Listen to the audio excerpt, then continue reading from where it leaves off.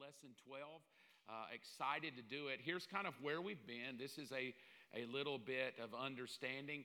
We came to a recap to talk about this, of the laws of the universe and what the laws of the universe are, and we've been running through them. I'll go ahead and give them all to you. And the laws of the kingdom that set themselves up like this. We looked at the world and the angels, the order of creation. We looked at Noah and Abraham, and now we're in this right here. We're in the law, how worship came about. We looked at worship, how God established a system of worship, and now we're bringing into the rituals and the rules of the kingdom. And we're coming into what is God trying to do with this group of people. Now, the moment we begin to come out of this, it's easy to perhaps look at the kingdom as it relates to Adam and Eve and Abraham and Noah. Those are individual people. But now we get into a system of God's government, and in the system of God's government that we're dealing with, now we're dealing with millions of people. How many of you know if you got millions of people, you got millions of problems? I heard a pastor say one time, he said, I'm not trying to grow my church, because if I grow my church, I grow my problems, right? So I don't know if I like that, but I could probably agree. So now that we're in this, God has brought them out of Egypt, and God is establishing, we've already looked at that, He's establishing a race of people. He's establishing a kingdom of people. Well, that kingdom of people, if you know anything about humans, they need to have somebody in charge. By the very nature, we create chaos and rebellion, and by our very nature, we try to establish our own systems of government and rules and regulations. But God steps in and says, no.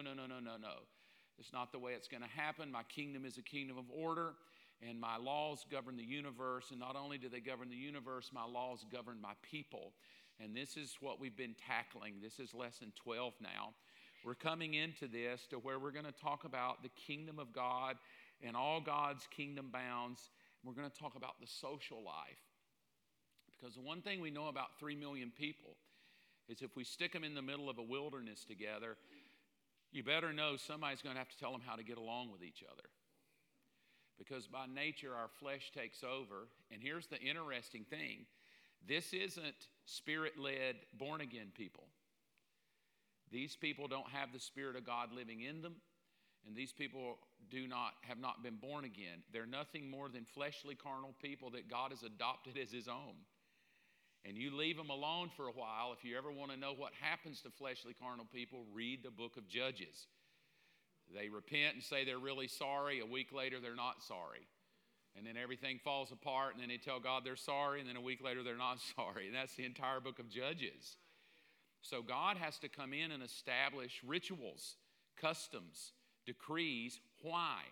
Because this 3 million people that's now in the wilderness as His people, and they've seen these miracles that He's done, and they're all championing, that's our God. He just defeated Egypt.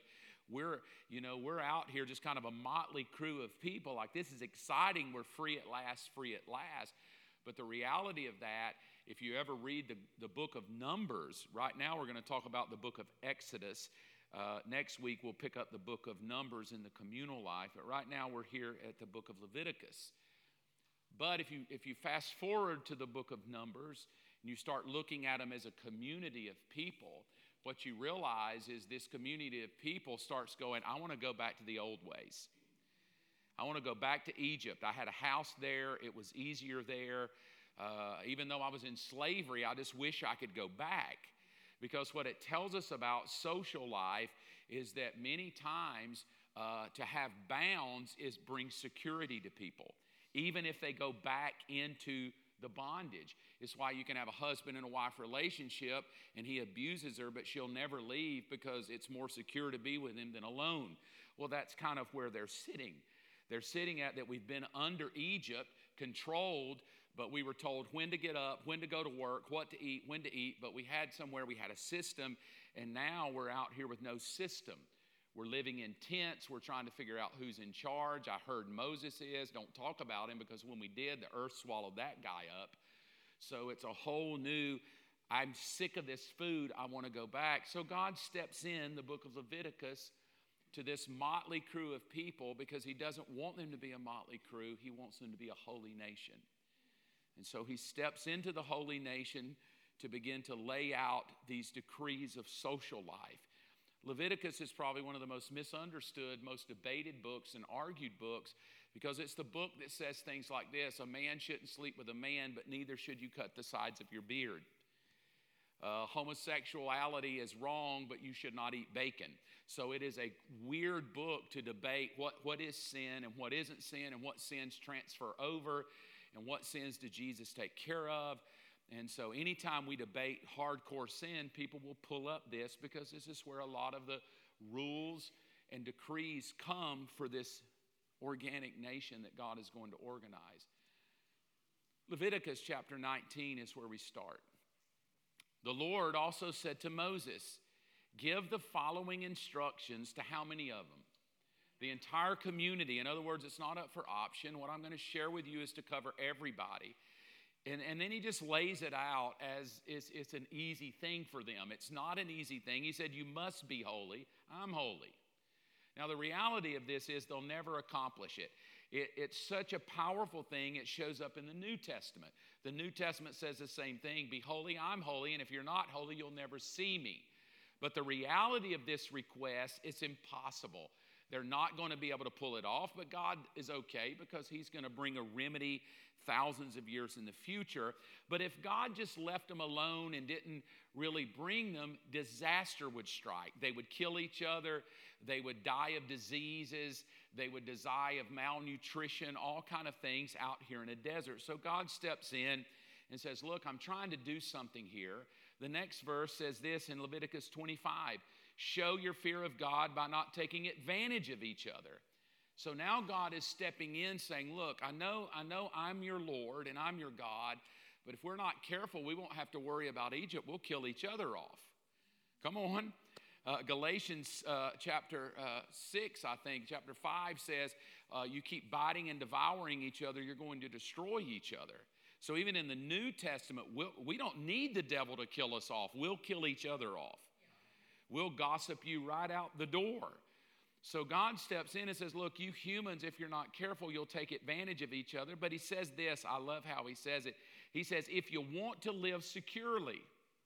So in other words, God cares about the condition of their life.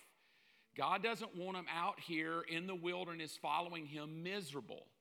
He wants them healthy. He wants them happy. He wants them following. And he simply says, so if you want to live securely, then just follow what I'm about to tell you. I love the way my dad puts it. If you just live the Bible, your life goes well. I heard somebody arguing and debating the reality of God, and they were arguing over, is God real or is he not, and is the Bible real? And I love what the one guy said. The one guy said, if the Bible is real or not, written by God or not, and God is not there or he is there, he said, here's one thing I can tell you. If you just read the Bible and live its principles, you'll have a better life. Because it says things like don't murder, don't hold grudges. So God steps in and God says, what I'm wanting to do is I'm wanting to fulfill my decrees and accomplish something here. Let me give you this thought. There was a social expectation upon God's people. One thing we're teaching on Sunday is that God has expectations on it. And that's kind of a dirty word, that God expects something out of me. We're in such a culture that we just want God to love us and leave us alone. God's like, no, if I pulled you out of Egypt and I brought you here as my people, I've got an expectation upon you socially. I don't want you to kill each other. I don't want you to die of diseases. I want you to be different. I want you to be holy. I want people to look at you and know you belong to me. That's what God is after. So he says how they would follow his decrees and treat each other was a critical part of his government. So the way we treat each other is a critical part of the kingdom of God. They'll know we are Christians by the way we love each other. Not the way we love the world, the way we love each other. So the way we treat each other is part of God's government. It's why in the book of Corinthians it says if we don't honor the body, now whether that's the body of Christ or the church, which is the body of Christ, it says many of you are sick and you die at a young age because you don't discern what God is doing with his people. And here's something really strange about this thinking about God's relationship to human beings. Jesus shows up to Saul on the road to Damascus and points at Saul and says, why are you persecuting me? But he had never persecuted Jesus. He was just killing his kids. But Jesus and his kids were one and the same. Jesus took it very personally. So God steps in and says, look, you're my nation. How you treat each other reflects on me, so be good to each other. Now, this is what I want to talk about tonight.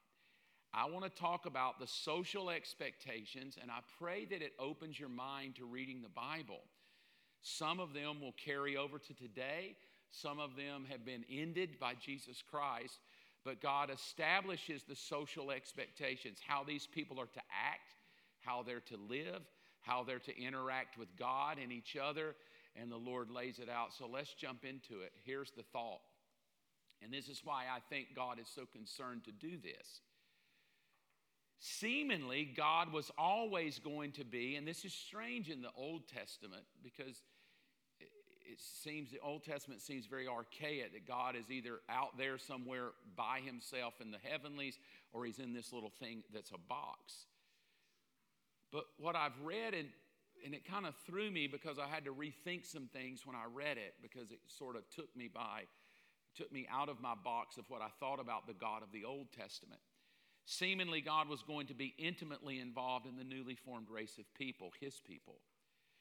God did not just bring them out of Egypt to just leave them there. I didn't just bring you out and go, okay, good luck. Hope you enjoy it out here now that you're free. God brings them out of Egypt because he wants to intimately be involved. He wants his people to know him. Look at this verse. It's an incredible verse. This is the verse that kind of threw me. Leviticus 26:11. I will live among you. That's strange. How does a holy God live with unholy people? Because what we teach people is God can't be in the presence of sin. So God says, I'm going to live among you. I will not despise you. I'll walk among you. Now, that doesn't seem like it's going to be a God that just is up in heaven raining fire down all the time. It seems that he's wanting to do with these people what he did with Adam and Eve. He wants to intimately commune with them. He desires to be their God. He desires to now not just be a God that is like Zeus and all these other gods that may have been out there. He desires to intimately be involved with his human creation. He wants to walk with them, live with them, and talk with them. Now, though that's going to be a weird way he pulls this off in the Old Testament with sacrifices and priests and rituals, by the time we get to the New Testament, every bit of this is what we would call being born again. I want to live among you. We would say in you. I want to walk with you by the Holy Spirit. And because why? I'm your God and you're my people. This is the New Testament played out in one verse. I am going to live among you, Jesus in the flesh. But not only among you, in you, because I'm an intimate God. I want to walk with you, but not just Jesus in the flesh, the Spirit, where Galatians 5, walk in the Spirit, step by step. Why? I want the world to know that I am the God of my people. Now, in other words, this is where we'll end up in the New Testament. God has always intended that people could look at you and see him. And if people do look at you and don't see him, something is skewed. They are to see the living presence of God Almighty. I'm not going to brag on my parenting because I don't think I've done that good at times. But I will say this. All of my children serve the Lord. They love God, read their Bible, filled with the Spirit, and they go to church. And I don't make any of them do that. They do it on their own. Now, if you say to me, and this is what I'm working through, how did you raise them? And please don't take this the wrong way. I never sat down and read the Bible to my children on a systematic, girls, we got to read our Bible. I never went to their room and had prayer time with them. All right, let's join hands and have prayer time. I know that sounds like I'm a horrible father. I'm trying to work through that like, oh, was I a good dad? But one thing they did see, and one of my daughters sits right back here, that I think if you polled her when I wasn't in the room, one thing I know my children saw is that they saw in their father the life of God. And it made them jealous to know that God. Because they watched me walk with him through hard times, and now they want to walk with him. They've watched me read my Bible every night for 20, 30 years, and now they all read their Bible every night. Right? So it wasn't that I had to beat them. It's that I had to live it in front of them to make them jealous to want him. I've never made them come to church. I've never made them serve Jesus. As a matter of fact, with all of my older daughters, when they get older, I have a kind of brief conversation with, I serve Jesus. I believe in Jesus. I believe he's God. I believe he's the only way for eternal life. But if you don't believe that, that's okay. You're an adult. If you want to believe in Buddha or whoever, you go for it. But this is what I believe that I pass down to you. Now it's going to be very hard for them to grab the reality of that if in their father they've never seen the breath and presence of God themselves. So even if my children walk away, they will walk away willingly from God, but it won't be because their dad didn't show it to them. So I didn't mean to teach about myself tonight, but what God is attempting to do is that in his people, with all these archaic social laws he's going to put out there, like don't have tattoos, don't. It's not that God necessarily hates the stuff, is that when the other nations look at his people, he wants them to see God. He doesn't want them to see Pharaoh and offering their children to Molech and sleeping with anybody they want to sleep with. All the way through the book of Leviticus, over and over and over, God says you will not do what those detestable nations do. You will not look like them, eat like them, think like them, sleep around like them. Why? Because when they look at you, I want to make them jealous for me. Now that's a strange concept, because oftentimes we think God's rules are to squelch us. And anything God puts out there for his kids is not to squelch us. It's so that his life will manifest in us, and that manifested life will make other people jealous. And they may not serve God, but they'll definitely question, why are you so different, Barry? Like, I look at you, something different. Scott, your kids begin to question. Your friends at work go, every time something happens, you never lose your cool. Why? Okay, well, let me tell you why.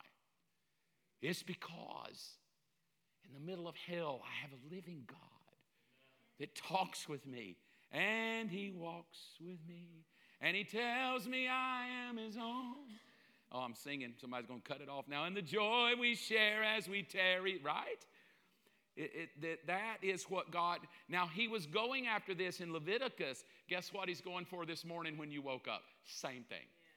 Same identical thing. I want to live in you, walk with you, breathe in you. Why? So everybody in your 50 feet becomes jealous of me. I kind of went Pentecostal preaching, and I got so much to go. You can tell I haven't been here in a while. I'm just like burning up on the inside. Let's look at some of the social expectations that may help you. Now, what I've tried to do is this is a very shallow lesson on a very exhaustive subject. My goal tonight is just to whet your appetite, to put a seed in your mind to get you thinking a certain way. And then if you would like to study it deeper, there's plenty of information in the world to do it. But I'm going to kind of give you the road to do it. Now, in every expectation I'm going to give you, I'm going to tell you what's expected by God, how that plays out, and then whether this expectation is changing or unchanging. Now, by the word changing or unchanging, I mean once it passes through Jesus Christ, is it still required of us? So if we claim Jesus, does God still require these things of me? Because some of God's righteous requirements are eternal. He just expects it whether Jesus is here or Jesus isn't here. Some of them, the moment Jesus died, the expectation went on Jesus. I just now have to believe. But the expectation is on him. So I'm going to try to do that in a way. And again, please don't think this is exhaustive. It's just a beginning. So the first expectation socially as we read the book of Leviticus that we find out over and over and over and over and over again is that God is distinctly different from all other gods because he's holy. And you can't approach him without sacrifices. You can't approach him without killing things and bringing blood to him. It's very gory. But the reason is because God's righteous expectation is sin has to be atoned for.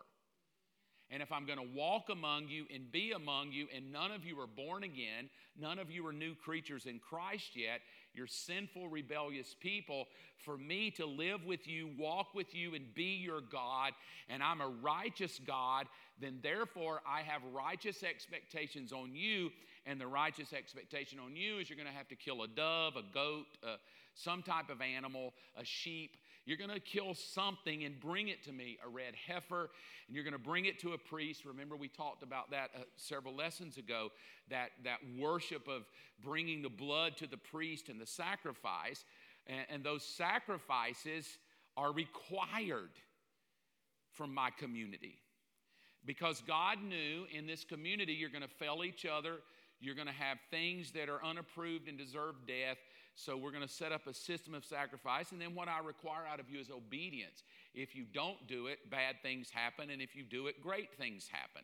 I think all of us would agree with that are parents. If you obey me, it goes well for you. If you disobey, your kids know it doesn't go well. God had the same system. If you don't have that system established in your home is chaos, right? I mean, obey, it goes well with you. Disobey, mom's mad, I'm mad. The dogs aren't happy. It's just chaos in the house.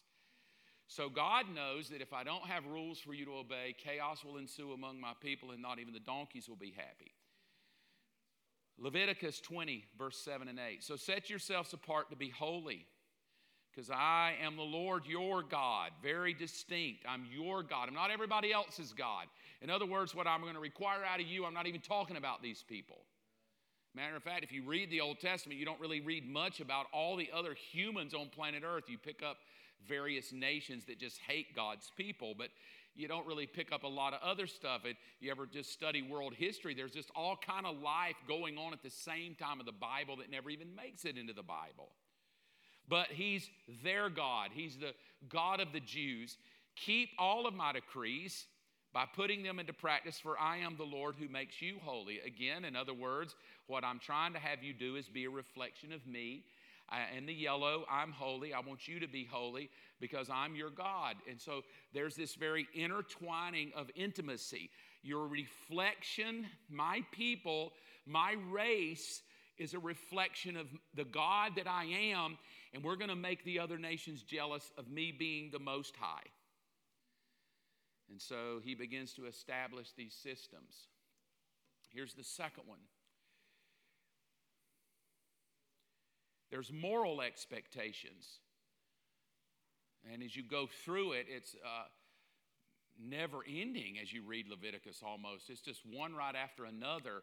Moral expectations of how you should love God and how you should love each other. And he lays it out in detail. I'd be here all night if I just went through every scripture. It was exhaustive. I'm going to give you one or two just to whet your appetite. But there's full chapters on how we should treat our cousins and our brothers and our sisters, and how we should treat each other that have different problems. And if your dog bites my dog and your donkey gores my donkey, we got to figure that out. It's just exhaustive. But what God is trying to establish is that not only does he want you to love him, he wants you to love others as well. Because how we love each other is a reflection of God. It's why in the church today, if we'll love each other, it will be a brilliant reflection of the Lord God Almighty.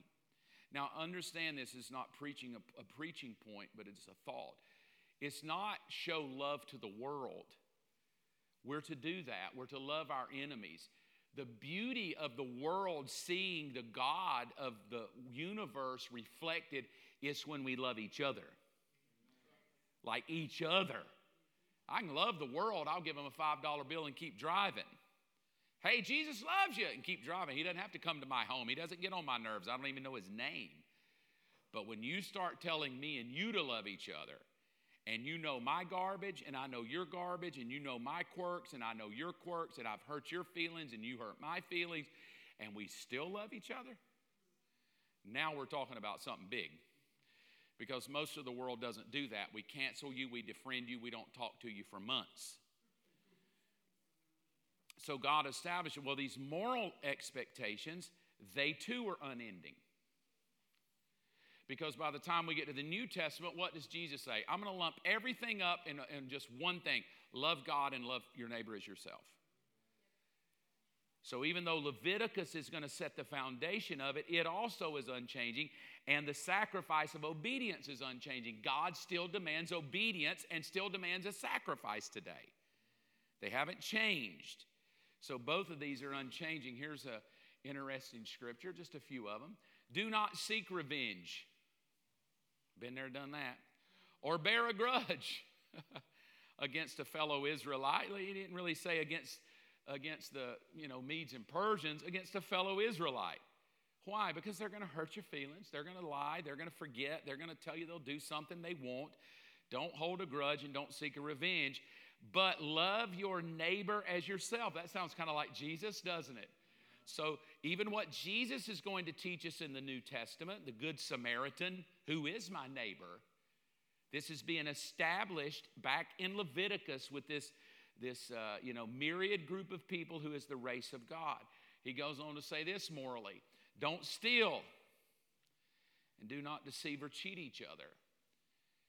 So God understands that even though I've brought you out and I've called you to be holy, I know you're not, so I'm just going to have to give you a worldwide litany of rules that I'm expecting out of you because you're my people. So as you go through and read them again, I would have been here for 2 hours. Just don't do this to your brother. Don't look at your mother that way. Don't say this to your father. Like, he covers about everything you could cover in these moral expectations of how me and Gary should talk to each other, act to each other. And if Gary dog comes over and eats the food of my dog, then Gary should do this, and then I should do that back to Gary. And God has looked at almost everything we could argue over and said, all right, let's see if we can put some things out there. Because remember, they're out in the middle of a wilderness and they don't have a bunch of laws written. They've got 10 commandments. And out of the 10 commandments flows this huge book of Leviticus of these written decrees that God expects out of them. So kind of think, I'm just a bill. Yes, I'm only a bill. And there's all these, dear Lord, 4,000 pages, right? Well, we just want to stimulate the economy. That sounds wonderful. Stimulate the economy. That's about 3 words. But 3 words, stimulate the economy, 4,700 pages later. Well, God, love me with all your heart. Love your neighbor as yourself. Entire book of Leviticus later. To let it play out so he doesn't leave much speculation at all. Here's the third one. This is so interesting. I've had 2 conversations around this already today. There were sexual expectations. Why? Because one thing I'll tell you about humans, we are sexual beings. And if you want to know how sexual, he goes into don't sleep with your mother, don't sleep with your brother, don't sleep with your daddy, don't sleep with your dog, don't sleep with your cow, don't sleep with your cousin. And then you wonder why he brought them out of Egypt? Sleep with my cow? And you brought me out of Egypt and called me your own? Don't have sex with an animal? And you brought me out here? Men don't have sex with other men. It's a detestable practice. Well, if I'm your kids, why would you be telling me not to sleep with my mother? Gross. Sleep with a dog? Those are such perverted things. And God's like, yeah, I know I brought you out and I called you my own and I called you my people, but I just know you've been 400 plus years in a very vile land where they did anything sexual they wanted, and I want you to know I don't approve of it.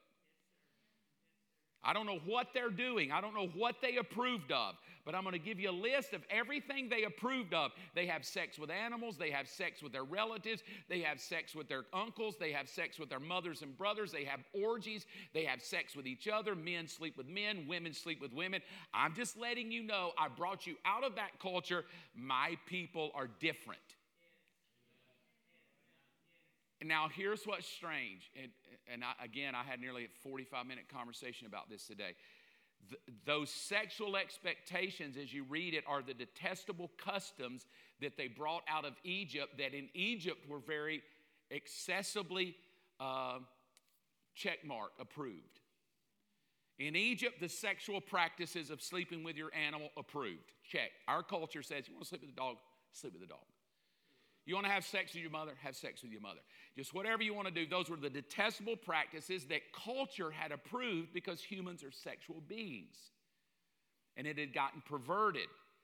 But if we take this too, we come to that these sexual expectations, they're unchanging. It doesn't matter what culture approves. God has sexual expectations that even if the culture goes, you know what, you can do this and get away with it, and we all clap and go, that's okay, YOLO, you do you. God's like, yeah, you do you, but when you come into my people and you're to reflect me in the way your sexual life is, I have expectations, and I will not allow detestable customs to be in my people. So by the time you come to the New Testament, things like, if you're not married, don't be having sex because that's detestable. Now, it's not in the culture. You could have sex. You could go to the harlots and prostitutes and temples and get away with it and give an offering. It was the customs. It was Diana. It was all the Greek gods. Perversion and sex was in the culture. Jesus affirms a husband and wife in a marriage and says this is what God intended. Jesus himself says Moses and goes back to the writings of Moses to approve the writings of Moses. So all of these, even though I'm living in 2023, and 2023 says, YOLO. You want to be a man with a man? Go for it. Girl with a girl? Go for it. You want to be a girl that's a guy that wants to date a girl that's a boy, that's not a girl? Go for it. We don't care. Just be happy. We've passed laws. We've now got the Equality Marriage Act passed. You can marry anything you want. We're good. You just do whatever. And great. But if you're the people of God, God has expectations sexually. Whether your pastor does, your denomination does, or you do, God has them. And he sets them up, and this is one of them. Don't defile yourselves in any of these ways. And I gave them to you without trying to sound vulgar. They just are in the Bible. If you want to read Leviticus 18, mind-blowing. I'll spare you the details. Because you will read it and go, who in God's name would do this? But God says don't defile yourself. So what I do know is that when it comes to sexuality, no matter what we approve to do, God says if you're not careful, you'll defile yourselves because it's not under the banner of what he approves. So for him, you're defiling yourself, even though I think it's okay. He says for the people, now here's what he does. He now connects the customs of the world into the practices of his own people. For the people I'm driving out before you have defiled themselves in these ways. In other words, there are people out there with sexual deviant behavior, not you. So God had to give them rules because they've lived that way for 400 years. They grew up in it. They brought them out as teenagers, and they had done whatever they wanted to do in Egypt, and now they're out here, still have testosterone, still have sexual drive, still have sexual needs, and God begins to go, okay, well, I can't do the old Pentecostal way. All right, all the girls on this side of the camp. It's nighttime. Girls, go that way. Boys, go this way. All you old people, get in the middle of them. That's what we did. When I was growing up, boys on the back of the bus, girls on the front of the bus. And how dare you swim together? Oh, you do not get in the pool together as if we wouldn't lust when a girl was fully clothed. It's just a weird thing. But if you go and look at what God did, God didn't separate a male and female. He sent the tribe of Judah, and we'll teach this next week, all the different tribes, got all the kids, all the teenagers, all the women, all the men, lumped them in so they could have cheated at night. I left my tent to go to your tent. Nobody knew. And God's like, no, not us. That's not the way we do it because you're different. Next verse. You must obey all my decrees and regulations, and you must not commit any of these detestable sins. Again, it's the sins of sexual deviant behavior. This applies both to native-born Israelites. Now, to show you, this is weird. If I was going to debate it, I would hold on to this pretty tightly. My sexual expectations not only apply to those that are native-born who are my people. If some scallywag comes in and tries to say it's different, it's not. No foreigner's going to come in here and try to teach you a new way.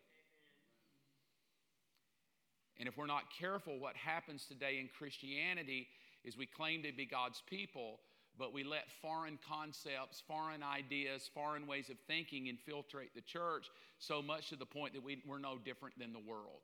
Just as many people have deviant sexual behaviors in the church, sleep around, have sex before marriage, homosexuals, lesbians, perverted marriages, swingers, and they all go to church.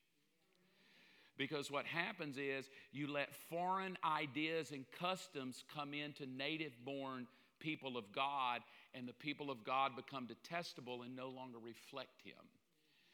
I'm not trying to be prophetic here. I don't claim to be one. But I would say that if we were talking honestly, much of born-again people have allowed the foreign concepts of lustful, worldly living to infiltrate the camp and to infiltrate churches, even to the point today that we have churches that will ordain mixed marriages and same marriages and twist Bibles. There's a whole new video documentary out now just about the LGBTQ movement, that all that's been written has been added later, that God never intended homosexuality to be wrong, working overtime to shift and change things, which is cool. It's the world. That doesn't bother me. I expect foreigners to act like foreigners. I expect unsaved people to act unsaved. The problem is when foreigners come into born again and we start acting and thinking like them.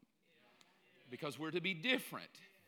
Now, here's how the devil does it to distract us. Oh, if you stick to this command to obey, then you become a very religious Pharisee. Who do you think you are? You know you're a sinner too. How dare you judge me? Right? That's kind of the way we parse that today. So that I can't stand up and go, well, you need to obey. Well, you got things wrong with you, Mark. Duh. Don't you come here and listen to me tell you my stories? But just because I have stuff wrong with me doesn't mean I still don't go, he's still right. I may have some garbage to work out myself, but it doesn't make him wrong. And I don't adopt the ways of the world that goes, well, he can just love me dirty. No, he doesn't love me dirty. He changes me. So I don't propose that we're all perfect, but I do propose even if we're not perfect, we can't change the rule here. It is what it is. Live godly. You're my kids. And this is how we've got to work that out. Here's the next one. This is an interesting one. Hygiene. Now, the thing about hygiene is it is changing. There's some things that he gave in Leviticus that wouldn't even make sense to us today because we have doctors, antibiotic soap, we have medicines. But when you're a motley crew of 3 million people in the desert and you don't have amoxicillin,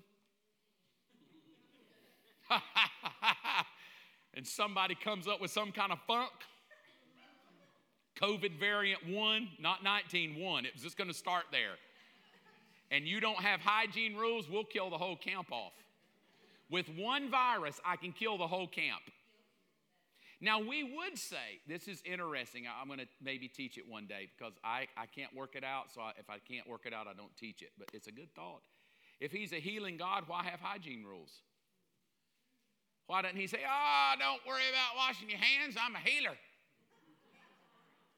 Don't worry about sneezing on each other when you got a cold. I'm a healing God. Well, either he's not a healer or he is a healer. I believe he is. He said, I am the Lord that healeth thee. But it also tells me that he has expectations for me not to live stupid because I could die before my time. So he establishes some hygiene laws. Here's some of them. It's a litany of them. Again, it's the funnest reading book ever. Because you just read it and go, dear God, thank God I wasn't alive then. The Lord said to Moses and Aaron, the guys that are in charge, if anyone has a swelling or a rash, that would have been me. That's why I picked this verse. Everybody hear me call about my rash? Or discolored skin, that was me. Red as a beet, just dear Lord. If I was here in this camp, you ought to be like, don't go listen to him preach. Stay away from him. We don't know what he has. I didn't know what I have. I was just over here like, oh gosh, I'm itching like crazy. Well, stay away. That skin colored, it might develop into something serious. So why wouldn't God just heal it then? If it's serious, he said, that person must be brought to Aaron the priest and one of his sons, and then that priest will examine the affected area on the skin. Like God is establishing the first order of doctoring. God is letting you know he's not opposed to human help. This thinking that if you go to a doctor you don't have faith is ludicrous. It's ludicrous. Because God himself says if you got a skin problem, go to the priest, let him examine you and look at it. And then you go look at all what was required. God cared about him. The owner, this is a fun one. I've been here too. The owner of a house, now it's a house that has mold in it. The owner of a house must then go to the priest and say, it happens that my house has some kind of mildew, black mold. But they don't have Clorox. They can't call ServPro. I need you to come over. I got something black growing on my tent. Need you to check it out. It looks kind of fuzzy. They can't do that. But mold and mildew just didn't show up last year. It's been here the whole time. So he says, well, before the priest goes in to inspect the house, he needs to empty the house so nothing inside will be pronounced ceremonially unclean, and the priest will go in and examine the mildew and the mold, and then it walks him through what to do. Because God has a community of people that he cares so much about and wants so much to see their health that he even cares about mold in their house. I'm going to throw this to you. I think there's a lot of people praying to God for God to do something, and God's like, man, why don't you just use wisdom? God, I just want you to heal my blood pressure. Okay, why don't you just use some wisdom, drop about 40 pounds, let's start there. Use wisdom. But wisdom feels dirty. I like Holy Ghost. I like power. I don't like expectation. I don't like wisdom. I like power. If the man touches you without first rinsing his hands. So this comes out of the context, Leviticus 15. It says if a guy has a discharge, so that's an oozing pus, an infection, some type of internalized discharge, he's leaking. I'm going to leave that right there because I don't want to tell you what it's really about. I'm just going to leave it right there. I tell you, it's an interesting book to read.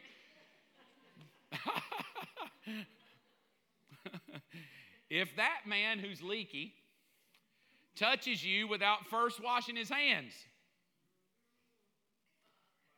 do you mean God cares that I wash my hands? Do you know, I don't remember the history of it. Do you know how many people died in the 1800s in surgery because of the one stupid thing the doctors didn't wash before they started cutting people open? That was God's idea. Wash your hands. They'll even tell you in COVID, wash your hands. Sneeze into your arm. Well, God had an idea. He said, if he doesn't wash his hands and touches you, you go home and wash your clothes. That must have been a leaky dude. Oh, man. You leaking so much, I got to wash my clothes? I don't want to date that dude, right? Somebody that's been in Egypt and got a little too funky in Egypt. Wash your clothes and then go bathe yourself. And you'll remain unclean to evening. Any clay pot, even in the man's house, has got to be broken. And the wooden utensils that he's touched, anything, you got to clean it. Why is God doing this? God is doing this because as we live together, even though he's a healer, there's still germs and bacteria and viruses and colds and flus. And he just wants you to use practical wisdom. And if we're not careful sometimes, we want him to wow us with his magic so we can live as stupidly as possible. And it's just not the way kingdom government works. God has expectations on his people. Oh, this is going to hurt. Are we going to Monterey tonight? Not tonight. Not tonight. We'll go later. Oh, forgive me of eating that donut. God had nutritional expectations. Who would have ever thought God would have cared what we eat? But he does. Rules and rules of how to handle food and not to eat rotten food. Why? You can get worms. You can get intestinal worms. You can get the scurvy. You can get all kind of diseases from eating rotten. They don't have refrigerators, folks. They can't microwave the food. Right? I mean, come on, just go buy a banana. 2 days later, it's rotten. Just leave the mayo open for a day and watch what happens. These people have no refrigerator in the middle of a desert, and God has to give them some nutritional expectations, or there's going to be maggots in your soup. So I don't want you dying on me because you ate something that killed you. I need you to know how to cook your food and not eat food with blood in it, because if you eat food with blood in it, you're going to get an intestinal worm, and the intestinal worm could rob you of nutrients and you could die on me. So don't eat meat with blood still in it. I mean, he's got all these, he cares about us. Now, this one is changing. By the time we get to the New Testament, you'll hear the thing, well, just give thanks and eat whatever. But here, in the desert, you need to be real thoughtful about what you're about to put in your mouth. I used to do missions, and they would always tell me, now, whatever they put in front of you, eat. I'm like, ew. Whatever they put in front of me? You want me to risk God? What? Well, listen to this. This is interesting. He said these are instructions regarding land animals, so God didn't mind if you ate an animal. So come on, vegans. He's not freaking out. He's not freaking out you ate a cow.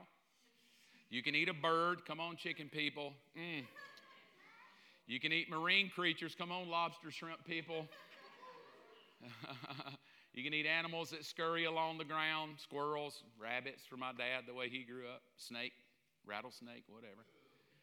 I mean, come on, it's the South. Don't start acting all northern on me. Deer, snake, come on, it's the South. We eat rats. Hey, if you're hungry enough, don't you get all holy on me. By these instructions, you'll know what is unclean and clean, and which animals, and this is interesting, I'm going to teach you which you can eat and what you can't eat. And God does. He establishes a nice menu. Don't you love that, God? I'm just going to go ahead and give you a little menu. You can eat this and don't eat that. That's pretty simple. But it's not to make me miserable and self-righteous and make me feel bound, like, I can't believe that I can't eat a shellfish. Why does God not want me to have a shrimp? Why can't I eat bacon? I can't eat a pig. I just want to eat pig. I love bacon. Because God said, no, it's not because I don't want you to have a piece of bacon. In the middle of this wilderness out here, I want you to know if you're not careful, you'll eat things that are clean or unclean. And I don't want you getting diseases and getting sick on me. Why? Because I'm the God that created these animals, and I know what's inside every one of them. So just know as a father, when I tell you what you can and can't eat, it's because I care about you. It's the same as a father and a mother going, no, you really need to eat your vegetables before I give you a blizzard. I just want a blizzard. I know you do. But it's because I care about you. Here's another scripture. This is to show you what I meant by it's changing. Oh, don't you just love God? He makes it so clear. The kingdom of God, there's his government that we're looking at in the book of Leviticus. Oh, even though I just told you about all those nutritional laws, what you can and can't and cannot eat and could eat and can't eat, just know that my kingdom's not a matter of what you eat or drink. Oh, man, is he bipolar? Oh, I just got my menu of what I could and couldn't eat, and I follow people on Instagram that affirm that, and now you tell me I can eat anything? Well, Mark, the kingdom of God is not about eating or drinking. The reason I made it about that in Leviticus is because if they did anything they would have died because of all the health reasons and nutritional reasons. And They would have lived just like everybody else and not been different. But I want you to live a life of goodness and peace and joy. And then he links up really where we're going to get to in the kingdom in the future is really the government of the kingdom of God is leading every one of us to a relationship with the Holy Spirit. Because in this room right now, the Holy Spirit may say to you, don't ever eat bacon, and she better not ever eat bacon. And the Holy Spirit may say to me, hey, Mark, I want you to quit doing this. Yes, I will. And the Holy Spirit is what keeps me healthy.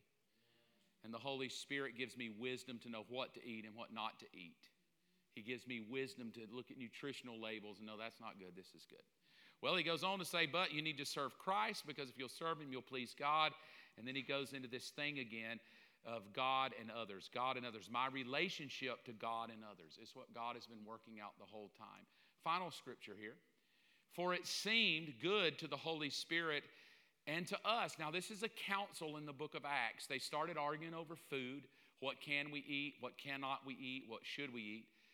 He said, well, it seemed good to the Holy Spirit. There's that involvement. And to us to lay no greater burden on you than just a few requirements. You need to abstain from eating food offered to idols. So now it wasn't food that was bacon, lettuce, can I have a hamburger or fries? The food was connected to another God. And so God says, no, you don't eat that food because I don't think that would be good. So we're just going to ask that you be careful with that. And then consuming food with blood or meat or strangled animals. And then you need to stay away from sexual immorality.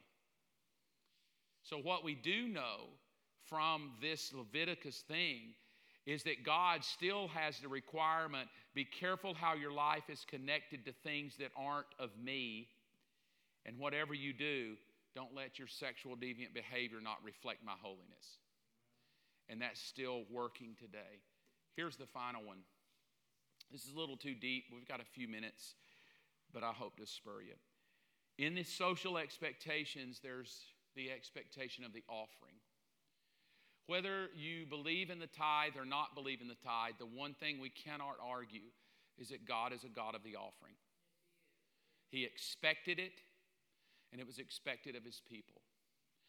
In God's mind, you were never to come empty-handed.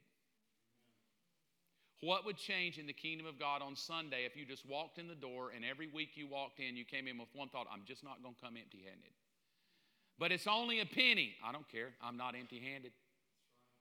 It's only $1. Who cares? I ain't going to God's house empty-handed. I'm showing up with an offering. Now, those offerings in Leviticus are many. I'm going to give you a few of them. There was offerings for sin.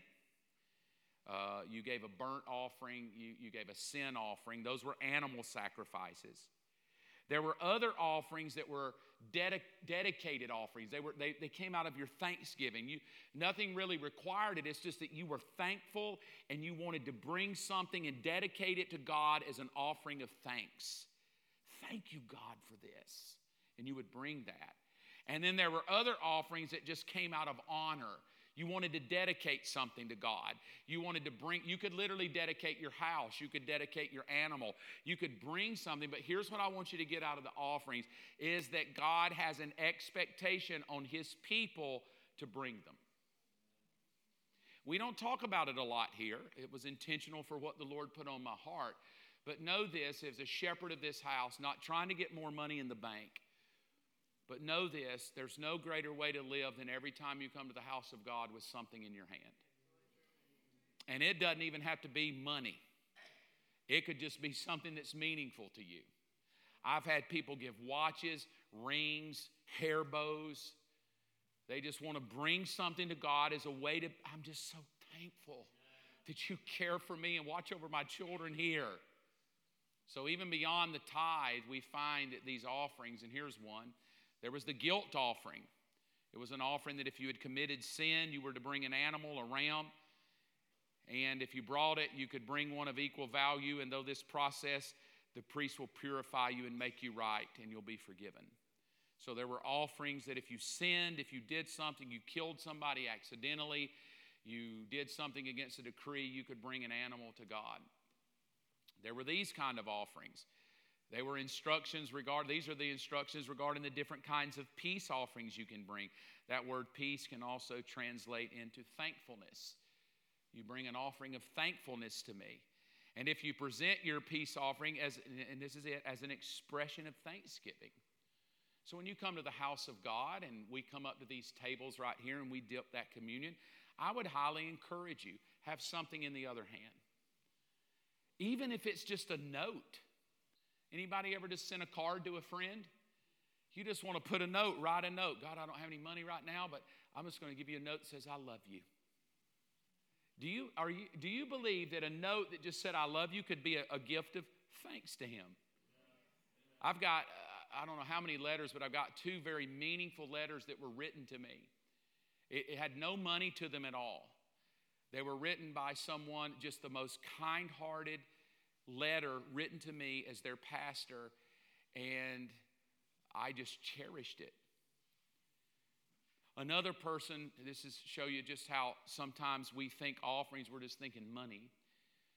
A person in this church last year came up and said, here, I wanted to give you a Christmas gift. I said, well, thank you so much.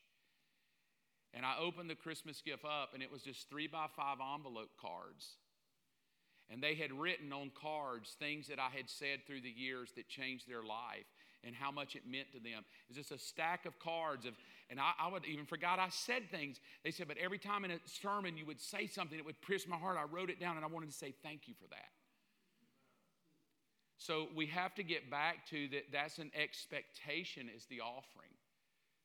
You know, how good it feels on Christmas to get gifts. How good it feels on your birthday to get a card. What if we just started lavishing each other like that all the time? I just want to tell you how much I love you. I'm thankful for you and for God. All right, the final one is this. If you bring an offering to fulfill a vow, we have that sometimes. Hey, we want to pay this building off. It's $1.2 million or whatever. Hey, we want to make a vow to help do this. You can bring it as a vow, or you can do it voluntarily. I think that's the beauty of what I try to bring us to as a church is that our giving is done voluntarily, because I'm so passionately in love with God that I want to do it out of a willing heart. And the final, you can even dedicate your house to the Lord, and the priest will come and assess the value of it. I've had people give bicycles to the church. I've had all kind of things, fruit. You know, so I just want you to know that the expectation of God is that his people would bring offerings. Here's where it gets interesting. Again, it seems rather strange. For Christ said you didn't want animal sacrifices. Oh, why did you write the book of Leviticus then? You didn't want burnt offerings and all these other offerings. Here's that word, offering, not thankful offerings, not offerings that are voluntary, but offerings for sin. God said, I never intended them. Why did he never intend them? Because Christ said it wasn't impossible for that to even do away with sins, because I'm going to give you a body in my son. So all the animal sacrifices of Leviticus canceled because of the life of Christ. We're not required anymore to do animal sacrifices.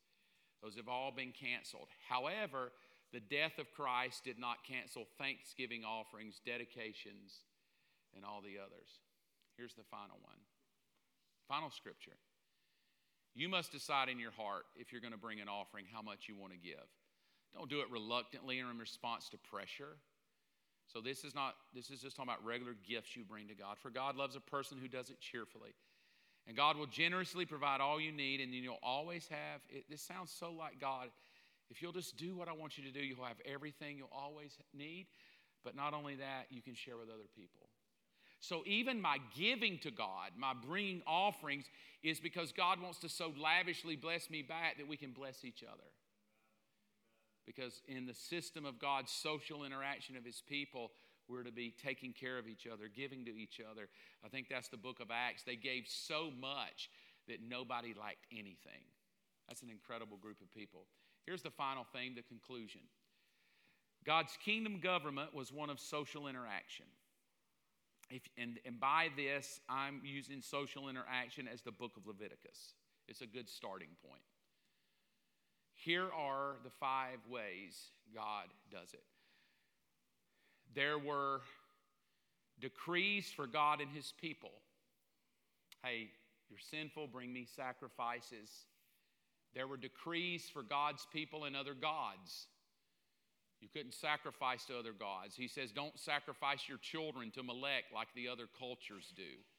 So he's establishing the interaction that if you're my people, you don't do the customs of other gods. Why would even a God have to tell you don't sacrifice your children to Molech? It's because they were used to that. And so God has to establish that's not my expectation. The third expectation is that I have an expectation of my people working together in harmony. There was a social interaction between his people. Every camp had to pull their part. We'll look at that next time I teach. Every tribe had to pull their weight. There was an expectation on the tribes, the people working within the people. Number 4, his people and outsiders. Though they're out there interacting in the middle of the desert and they're God's people being established as a culture, other people would infiltrate the camp. And God would have to say things like, don't marry those people. It's where racism comes from when we teach it wrong. See, God didn't want them to marry outside their race. It wasn't about marrying outside their race. They were holy people that were going to marry unholy people. They was the only God that were going to marry people with foreign gods.